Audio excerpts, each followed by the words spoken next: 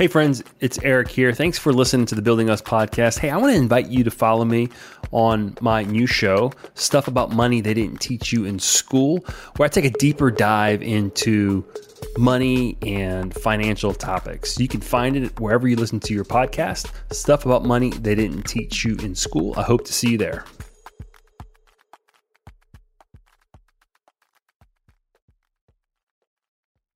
The reason why we track net worth, it's a measurement of how we're doing financially because it's advancing us towards some goal, some objective, some end that we find valuable. Retirement at a certain age, buying a retirement home somewhere else, traveling, right? This scorecard is really important because it tells us how we're doing towards that end.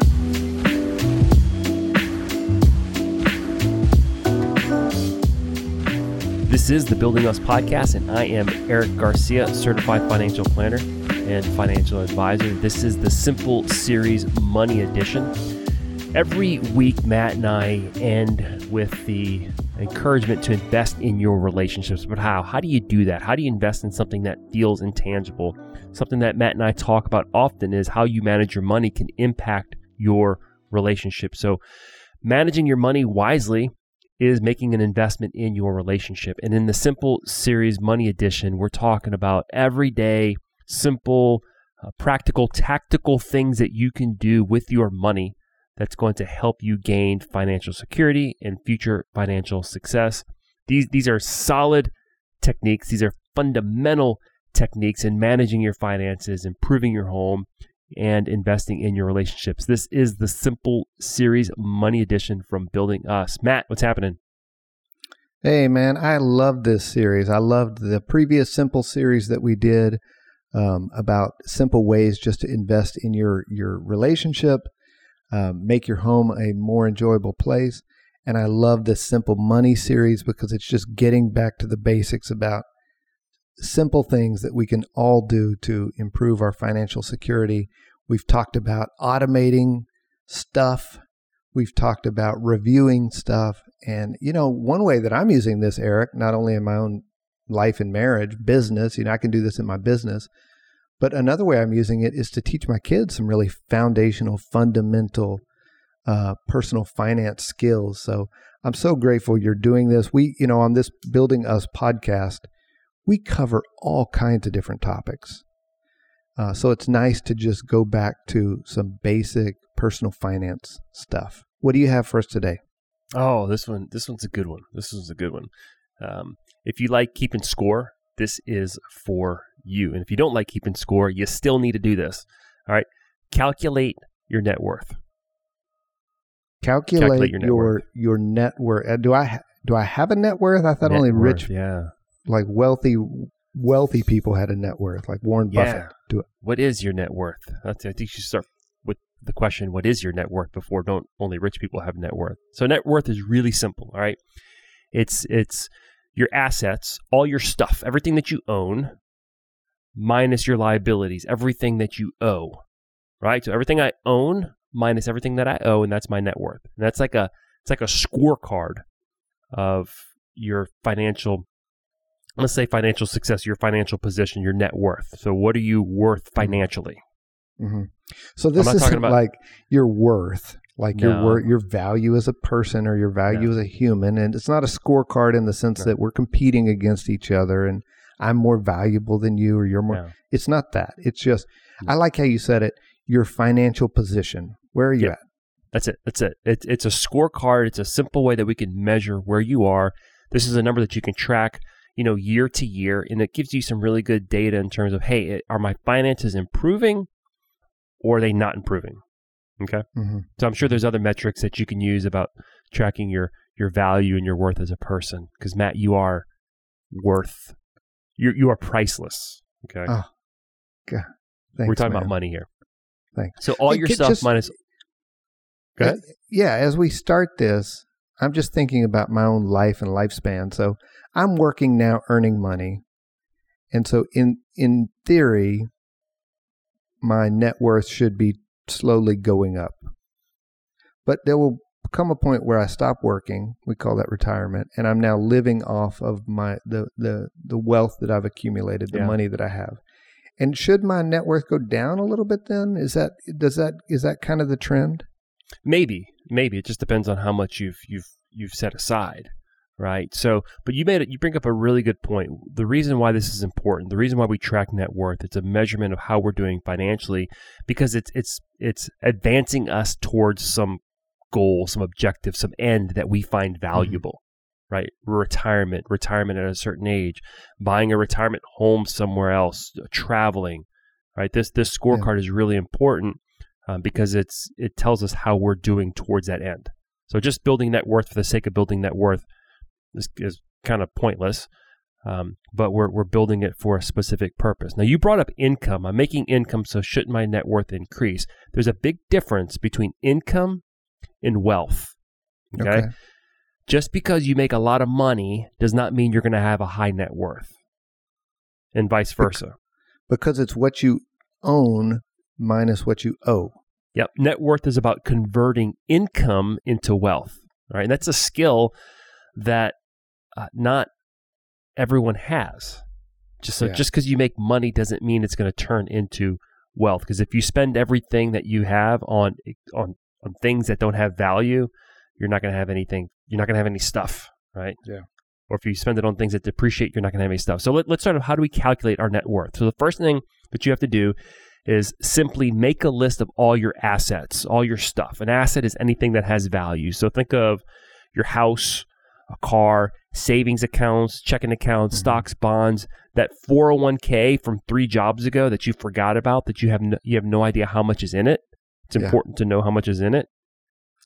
Any other property you have, Beanie Babies. Wait, those aren't worth anything anymore, right? Don't include your Beanie Babies. Who knows? I mean, at the time that we're recording this, people have made a lot of money in cryptocurrency all of a sudden, in particular this Dogecoin, which may not be worth anything, but is making somebody out there a lot of money. It's like our this generation's Beanie Baby, maybe. We will not talk about the validity of crypto here on this call, but on this podcast. But we want to make a list of everything that we own. Now, be reasonable when you're applying a value to your house and a value to your car. It doesn't make any sense to put some value that's outrageous that you think that's what it should be worth. This is not about. You're not selling your house here. You're not making an exchange of money. We're just trying to track our worth. So be reasonable when you apply a value there, when you apply a value to your car in particular, and any other asset that might not necessarily be super marketable, meaning you just can't go turn it into cash. It's not marketable. It's not liquid. It's easy to say how much a savings account is worth. It's a little bit harder when we start talking about tangible property. So you're saying be reasonable, meaning don't overvalue something, don't undervalue something, but like my kids will sometimes collect Pokemon cards. And they'd be like, "Dad, this Pokemon card's worth $350. Yeah. But you can't actually sell it. There's no market for that. Nobody's buying it. Yeah. So that's not really the point of this exercise. Okay. Yes. Not to overinflate. Yes. Yep. So we have a list of our assets, all of our stuff, and now what we want to do is make a list of all of our liabilities. A liability is something that we owe. So think of any debt that you have, a car loan, personal loans, that money that you borrowed from your brother-in-law, pay that one back first. Medical debt, student loans, anything that you owe, we want to capture the balance of what you owe. Okay. All right. So we have all the stuff we have, our assets, all the stuff we owe, our liabilities, and now we have to do some simple math. My assets minus liabilities is my net worth. Okay. Got that? I got that. Simple math. That. Just to complicate it slightly, there are some things on your list that might go on both categories, I guess. Like you mentioned a car, for instance. A car has some value, but may have less value than what you owe. So that's got to go on both columns, right? Yeah. So think of the car itself, the car that you're driving, that's your asset. So that goes on your asset side. The loan is not the car. The loan is the liability. It's what you owe to somebody else for the car. So there really are two separate things. The difference is, you might have bought this car for $30,000 and you owe $20,000. So that you really only own $10,000 of that car. If that makes sense. Okay. So we want to track it separately. And here's why. Here's why, and this is why it's important. This is where it gets fun. So now you have like a baseline. This is my net worth. And the same thing applies to your house, for example. Yeah, right? let's talk about this with a house, because when you buy a house, you might buy it for the appraised value. Yep. So that's going to go on each column as the value of the house as appraised plus the value of the loan is about equal. The mortgage. Mm-hmm. Could be equal, could not be equal. So whatever you paid for the house, let's assume that that's the market value. That's what you could sell it for reasonably. And then you have this mortgage that if you were to sell it, you don't keep all the money, right? Because you have to pay the mortgage off. You have to pay the bank off. Yep. So we want to, even if your mortgage and your house are identical, we still want to track them separately, because what's going to happen next year, your house might be worth a little bit more, it might be worth a little bit less, depending on what the market's doing. And your mortgage, hopefully, is a little bit smaller. Mm-hmm. Right? You paid some to your debt, and your mortgage goes down a little bit. That's right. So your house is worth a little bit more, your mortgage is worth a little bit less, you pay your credit card off a little bit, you increase your savings a little bit. So now what's happening is your net worth is changing. It's changing in real time. This is not something you necessarily have to calculate daily. But certainly if a big event happens, it's good to recalculate it. But certainly once a year, you want to sit down and calculate your net worth. And if your net worth is increasing, one of two things is happening. Your assets are growing, okay, at a faster pace than your liabilities. So your stuff, you have more stuff of value than what you owe.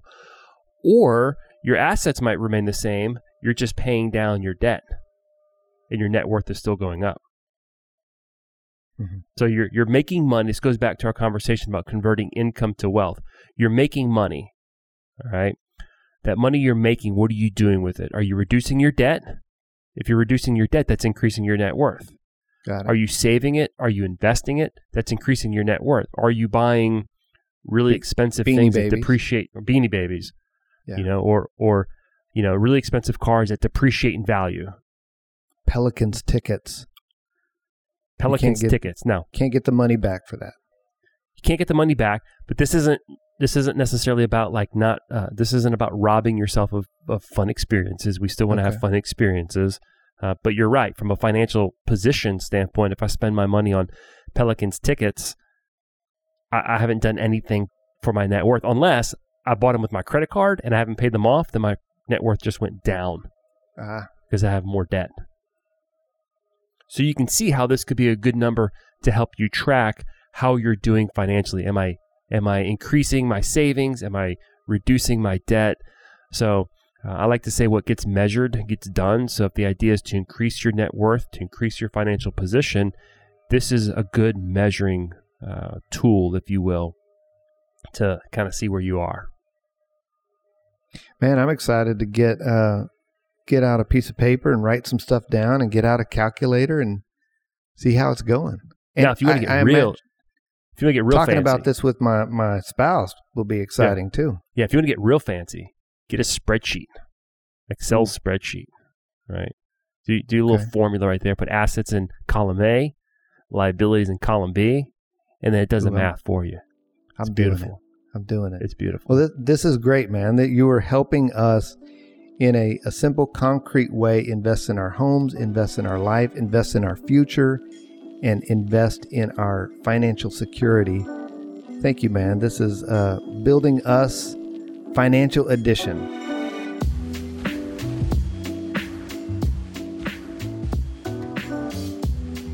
Dr. Matt Morris maintains an active private practice for couples and families in the greater New Orleans area. To learn more about his work, visit drmattmorris.com. Eric Garcia can be found online at plan-wisely.com. His branch office is located in New Orleans, Louisiana. The branch phone number is 504-218-5479. Securities offered through Royal Alliance Associates Incorporated, member FINRA, SIPC. Investment advisory services offered through New Century Financial Group, LLC, a registered investment advisor. Insurance services offered through Garcia Financial Group, LLC. Entities listed are not affiliated.